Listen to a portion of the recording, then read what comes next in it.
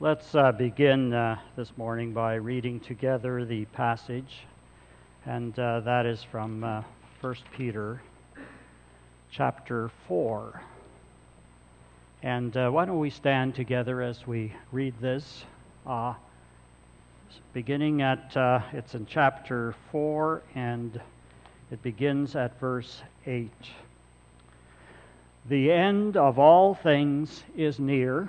And then, above all, love each other deeply, because love covers over a multitude of sins. Offer hospitality to one another without grumbling. Each of you should use whatever gift you have received to serve others as faithful stewards of God's grace in its various forms. If anyone speaks, they should do so as one who speaks the very words of God. If anyone serves, they should do so with the strength God provides, so that in all things Him be glory and power forever and ever. Amen. Thank you. Please be seated. You know, it could be that these verses are even more relevant today, given our situation as a church where our numbers are small, and yet we have big dreams and a realistic vision for the future. But it certainly takes what this passage is talking about, and that is our serving together. Some of you may have heard this profile of the perfect pastor. And it's something to enjoy, not to take too seriously. But after hundreds of years, the perfect pastor's been found. He's the church elder who will please everyone. He preaches exactly 20 minutes and then sits down. He condemns sin but never steps on anybody's toes. He works from 8 in the morning to 10 at night, doing everything from preaching to sweeping the floor. He's 36 years old and he's been preaching for 40 years. He's tall on the short side, heavy-set in a thin sort of way, and handsome. He has eyes of blue or brown to fit the occasion, and wears his hair parted in the middle, left side dark and straight, right side brown and wavy. He has a burning desire to work with the youth and spends all his time with the senior citizens. He smiles all the time while keeping a straight face because he has a keen sense of humor that finds him seriously dedicated. He makes 15 calls a day on church members, spends all his time evangelizing non-members, and is always found in his study if he is needed. Goes on to say he burnt himself out and died at the age of 32. And you know, I'm reading this for enjoyment. It's not because I complain or that I feel you guys are expecting everything from me or that has been my experience, but something enjoyable to read. But seriously, I think we should know that there are many good pastors and there are no perfect pastors. How is that?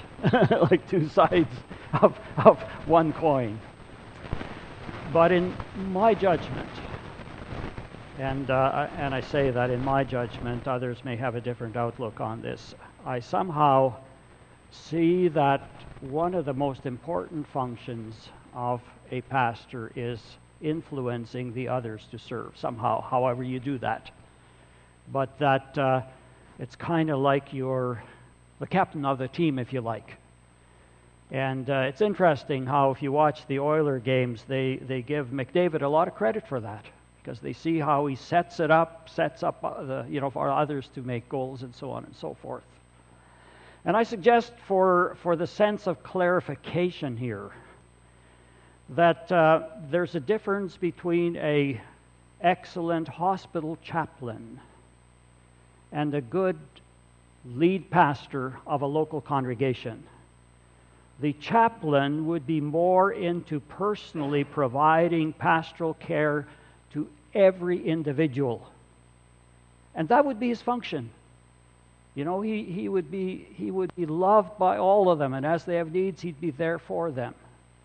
Whereas a lead pastor is more into somehow equipping and influencing and lead the congregation so that together they become a team of service, a team of servants. Because we're all called to serve. It is a togetherness thing as we serve together and serve one another. A few weeks ago I mentioned the different generations. And there is one particular generation now that I think this emphasis would resonate with them. And I'm referring, of course, to the millennials, those who were born from 1980 to about 2000. And according to an article that was written in Leadership magazine just about the time that the older millennials were becoming young adults, written back in '84, this is what it said.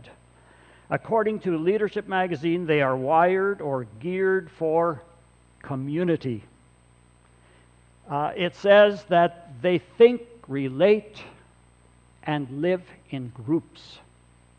And sometimes this is referred to as tribalism. Their groups are highly accepting and affirming. They enjoy the sense of coordinated efforts and shared experiences. They think in terms of us as opposed to me.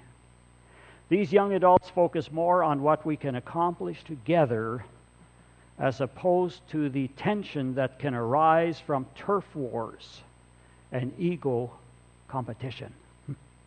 Doesn't that sound like what the church is supposed to be like? I think so. Well, that was written back in '84, and that American too. Christianity Today is the one that did Leadership magazine.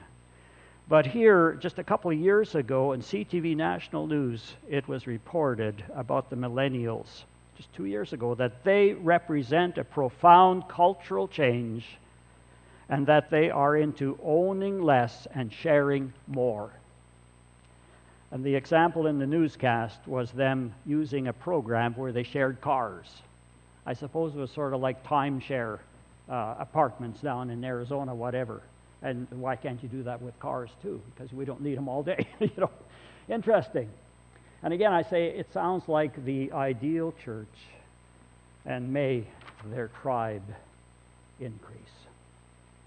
Well, as we look at this passage that we just read together, I want to talk about it from the standpoint of the context. That is the sort of what leads up to it. Or if you like, the location where it finds itself. And then secondly, the shared responsibility, which is serving together. And finally, the ultimate goal. And just by way of summary, I want to stress verse 10 again, because it's almost like it summarizes what we're talking about. Verse 10, each of you should use whatever gift you have received to serve others as faithful stewards of God's grace in its various forms.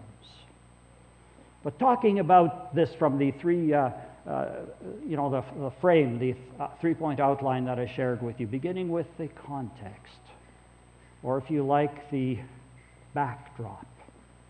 And we sang all about that, but it's verse 8, above all, love each other deeply. That's the context, the location where this is located. It's very significant that in the three major New Testament passages dealing with gifts of service within the congregation, love is always there. One of them is in Ephesians chapter 4, and that's where you find that verse in that section where it says, speaking,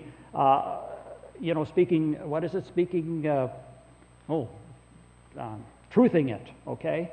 And then it talks about growing up, and the body builds itself up in love. And then, of course, the other section is from 1 Corinthians chapter 12 through chapter 14. And right smack in the middle of that section you have chapter 13, the love chapter. Well, here, same thing. Because if love is missing, service is not going to work. Serving one another and serving as a team isn't going to work if love is missing. And so here he says in verse 8, above all, love one another deeply, or ESV, earnestly. Keep fervent your love in some of the translation. And that word, earnestly or deeply, the root idea is to be stretched or intention. And the ancient Greeks used the word to describe a horse that was stretching out and running at full speed. And so it's like exerting one's powers to their full extent in terms of love. Being fully committed. Above all, love each other deeply. And when I read this, this description of the term, I was thinking of my nephew many, many years ago, my oldest nephew, Ron. And he was a child, and we were down there. They lived down in the lower mainland, and when we'd go out for a drive, and his dad had some kind of a ranch wagon, and we'd go driving, and every once in a while Ron would say, "Floor it, Dad, floor it." You know, he wanted a thrill. He wanted he wanted to see that the car had lots of oomph. And here it's saying that about the way we are to love one another. Love one another with a full commitment, intensity. Make every effort. But why? Why is it so important? And here in this text, it gives a very clear reason. Think of your social insurance number, right? We call it the sin number. And that's what he says here.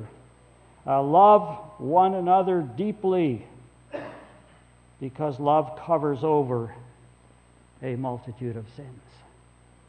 I mean, think of that. He's talking about body life here. He's not talking here about going out in the world and reaching sinners. He's talking about the dynamic right within the congregation.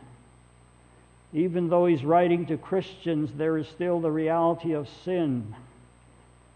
And love enables us to cover sins in the sense of forgiving, not demanding payback, but rather patiently bearing with each other in spite of the many perfections. Forgiving quickly, extending grace to one another. Love does that. 1 Corinthians 13, love is patient. Love is kind. It is not easily angered. It keeps no record of wrongs. What a phrase. Keeps no record of wrongs. Other translation expresses it is not resentful, which of course is what causes resentment when you keep record. Love cuts people slack. Love treats people according to what they need rather than what they deserve. Ephesians 4:32, be kind and compassionate to one another, forgiving each other just as in Christ God forgave you. And then going on into chapter 5, it says, follow God's example, therefore, as dearly loved children, and walk in the way of love, just as Christ loved us and gave himself for us. God dealt with us in grace, and it is only reasonable and to be expected that we treat one another with grace. But someone says, well, isn't grace more for sinners? Those who haven't come to Christ yet? But in the church? I mean, shouldn't we be holding people to very high standards, holding each other accountable to those standards? Yeah. But always with that context of love. Realizing and accepting that we're flawed people, people still in need of grace. And when correction is needed, it is in the context of a secure love. That's when it'll be most helpful. Just look in the mirror. Look at your neighbor. Look at me. And what do we see? Struggling sinners. Imperfect people. Still in need of grace. Somebody's saying, well, speak for yourself, Lloyd. Well, okay. But it's true of all of us. And so the call is to be sensitive to one another. Everyone has some regrets. We all have things that we'd rather forget, and we may very well have things we're not quite ready to deal with yet, because we are all a project in process. Above all, love one another deeply. It's the only way that we can have harmony. It's the only way we can even demonstrate the kind of love that God has for us. And it's the only way we can be a refuge for others, a safe place for other sinners to join our community, experiencing grace whatever their past, giving them a new start. Frankly, I think it's encouraging, and I think it's wonderful that God uses flawed people like us to do His work. So I want to say here today, and there might be someone here who really needs this encouragement, don't be paralyzed by an awareness of your imperfections or guilt about your past, but serve and use your gifts. We're talking here about serving one another, and it can only happen well where there is love. Serving, using your gifts. But there's something else related to that, and that is it raises the level of love amongst us. We serve one another faithfully and then serve in love. It raises the level of love. And I like this definition, or I've used it before, not definition, but purpose of the church. Richard Niebuhr defined the purpose of the church like this: the increase of the love of God and neighbor. Sounds like the Great Commandment. And the gospel is so that we can live the Great Commandment. The purpose of the church, the increase of the love of God and neighbor. And you see, what I'm talking about here should have the outcome of raising the level of love. And what a goal to take with us to Ambleside, that our presence there will increase the love level in the area. But in the meantime, we love one another. We serve one another here in this place. The context is love. Well, love, of course, is active, and that brings to the second point, a shared responsibility. Each of you should use whatever gift you receive to serve others. And then he gives a list of, and I take this list to be for instances. You know, if you were to sit down with Peter and interview him, he'd probably come up with many other examples, okay? But here he lists some. And he lists, first of all, hospitality. And the word literally means love of stranger. And you see in the setting of the early church, literal hospitality, that is having people into your house, was a virtual necessity, because there was a great deal of coming and going with the journeys of apostles and evangelists and the dispatching of letters. And they didn't have a network of hotels like we do today. But in such a close-knit community, it was natural that visitors would be given hospitality in homes. And not only was it that reality about traveling missionaries and evangelists and so on, but also for the first 200 years of Christianity, there were no church buildings. So the church was compelled to meet in houses of those who had bigger rooms. Church was literally dependent on the hospitality of its members. Well, Peter's realistic here. He says, to one another, and then he says it's a two-way street, but then he says without grumbling. It's not always easy. It can be exasperating, but God is saying here, do it cheerfully, otherwise it isn't going to be very worthwhile. worthwhile for anybody. But I realize there are time periods in our life, and perhaps especially many of us as we get older, that we can't offer it regularly anymore in our homes. But that's not the only venue. And usually people today, that isn't so much what they need as much as they need to share life, right, with one another.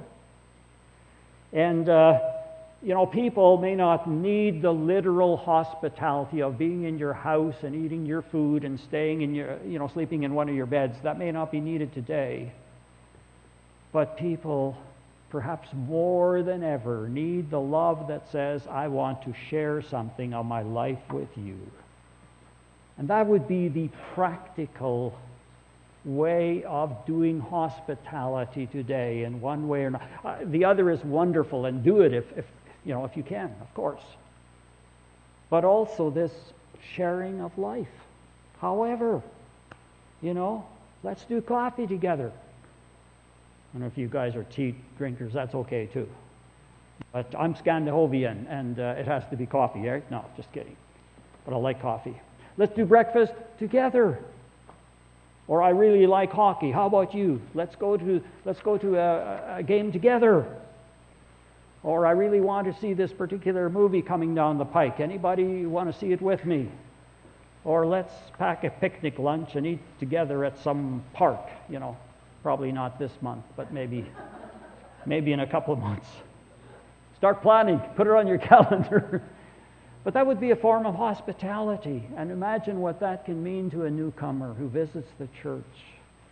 And you got 2 or 3 people saying, hey, would you want to do coffee with me this week? Or you want to, do this or that with me this week? You see, there the literal meaning of the word comes into play. Love of stranger. Hospitality communicates a message. I'm interested in you. I desire to share something of my life with you. And of course, it is as we share life's experiences together that we build relationships. And we experience and we build community. Shared responsibility. Well, he says, as each of you, the assumption here is that everyone has a gift for serving. Not pastors only, not leaders only, but each has something to contribute. Christians are so gifted in one way or another. And this is Peter writing, and it fits perfectly with the way Paul writes when he uses the metaphor or the analogy of the human physical body and applies it to what we call the body of Christ. Many different parts playing different functions, and yet all are essential. Team, every member has a function. Practically, how do you find out what your gifts are? Well, it would be much like you discover natural talents. You try various things, and then you evaluate on the basis of the experience. But some things to expect. If you have a gift in an area, you'll probably find special meaning in doing it. Certainly that's my experience. It makes you feel alive again. And also you'll find where there's a gift, there's a certain amount of effectiveness, assuming that you had a chance to do some practicing and training for it. And, effectiveness. If your gift is administration, things are better organized. If your gift is teaching, people learn. There's something clear about your presentation so that people can understand. If your gift is leadership, people tend to follow your direction. But also in discovering what you're especially good at, it's important to get feedback from others too, because it can be your own imagination that says that I really want this, or I really think I'm good at this. There are a lot of questions about spiritual gifts. Are they still for today? Are they all listed? How do they relate to our talents? How do they relate to our learned abilities, our experiences? And a lot of things we don't know. I don't know anyway. But my concern is not to have a tight definition or an answer to those questions, but rather that we emphasize our strengths. Use those things that God has wired you so that you're especially good at it. Especially use those for healthy body life. And that could also include ministering out of life's experiences. You have something special to bring. If you've gone through a divorce, you have something special to contribute. If you've survived cancer, if you've survived addictions, tragedy, sorrow, all of those things are things that put you in a place where you might be able to help someone else more than if you hadn't had those experiences. All of those things. Strengths. Look for strengths. Peter says, as good stewards. Good stewards. It's the idea that you're not an owner of what you have to offer, but you're a manager. Think of it this way. Your particular gift or the strength that you have and that you can offer, think of it, it's a little bit like God's investment fund. And He wants dividends from His fund. And the dividend comes as you, as it says here, serve one another. Serve one another. You know, you guys are survivors, and so probably you're into this, 20-80 thing, where, 20% of the people do 80% of the work. And I think some of you are exactly in that category. You're doing 80% already. So please take it that way, to be encouraged, not to be scolded, because you guys are already helping a lot. But the point here is that every one of us can help at something. And here's another coin with two sides. The one side is this: everyone can be helpful at something. The other one is that no one should expect to be strong in every area. Right? It's true of pastors too. A good friend of mine that first met in 1968, and he has come to know me very well. He was in our church for a while, and now he's been, for a long time, he was prominent in our denomination. But on one occasion, he introduced me to one of his friends at their home church. And as soon as he said my name, he said, good so-and-so, but a lousy administrator. Lloyd Alstad, good preacher, he said, terrible administrator. And I know for sure he was right about the second one. I hope that to some extent it's true of the first one. But he didn't mind recognizing or even expressing it, that I'm not good at administration. Ask Leah. She's wonderful at that, by the way. You know, when you're an administrator, things get better organized. And if you're not good at this, it's very obvious when that link is missing. Working on your strength as a steward. I am grateful, as I look back, that I've had a lot of freedom to minister out of my strengths. I tried to really work on my strength, and churches gave me a lot of freedom, and I appreciate that. Here's a little fable, and again, this is for enjoyment, but it makes the point. A group of animals decided to improve their general welfare by starting a school. The curriculum included swimming, running, climbing, and flying. The duck, an excellent swimmer, was deficient in other areas, so he majored in climbing, running, and flying, much to the detriment of his swimming. The rabbit, a superior runner, was forced to spend so much of his time in other classes that he soon lost much of his famed speed. The squirrel, who had been rated A as a climber, dropped to a C because his instructor spent hours trying to teach him to swim and fly. And the eagle was disciplined for soaring to the treetop when he had been told to learn how to climb, even though flying was the most natural for him.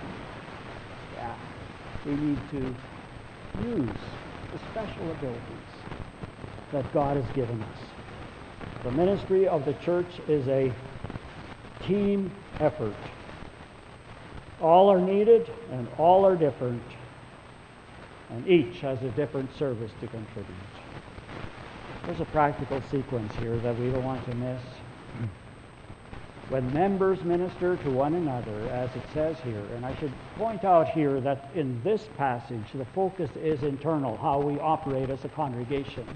That's what that passage is about. But when we do that, the congregation becomes healthier and stronger. And the love level increases. And when the church is strong and the love level is high, the light becomes brighter, the salt becomes tastier. And so then we're able to leave a larger footprint on the world around us.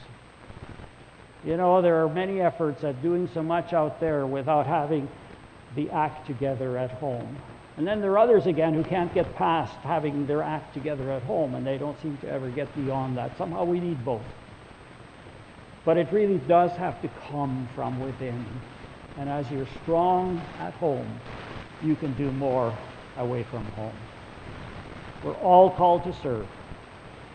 Out of love, it's a shared responsibility.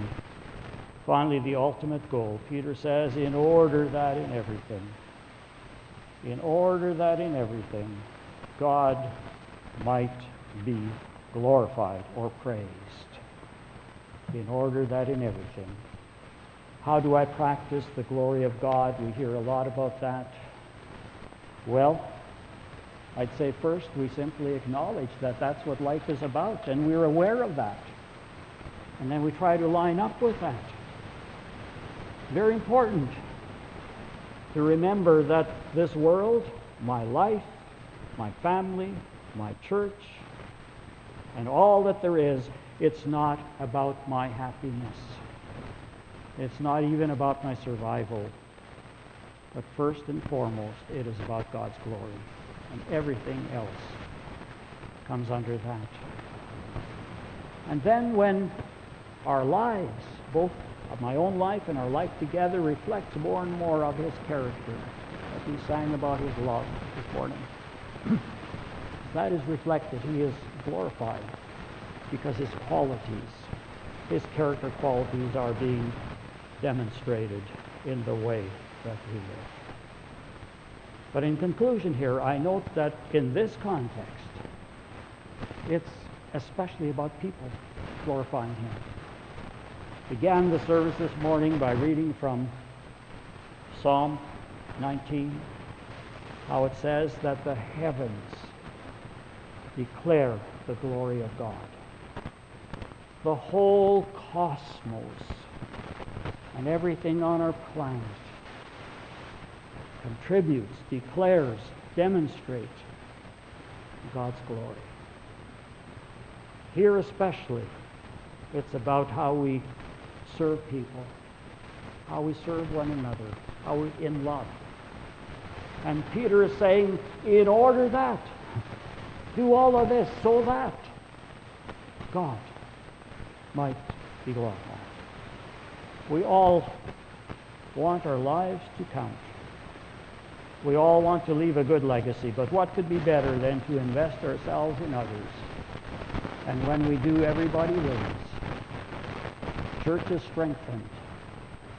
I am blessed by being a blessing, and God is glorified. The Westminster Shorter Catechism applies to every church in every time and place, where it says that the chief end of man is to glorify God and to enjoy Him forever. Let's stand together, and why don't we say these well-known words and take them with us in our minds, in our memory, together. The chief end of man is to glorify God and to enjoy Him forever. Lord, we pray that You will be glorified in and through us, out of our praise and adoration, and out of the way that we love, and serve, and build up one another. We ask it in Jesus' name. Amen.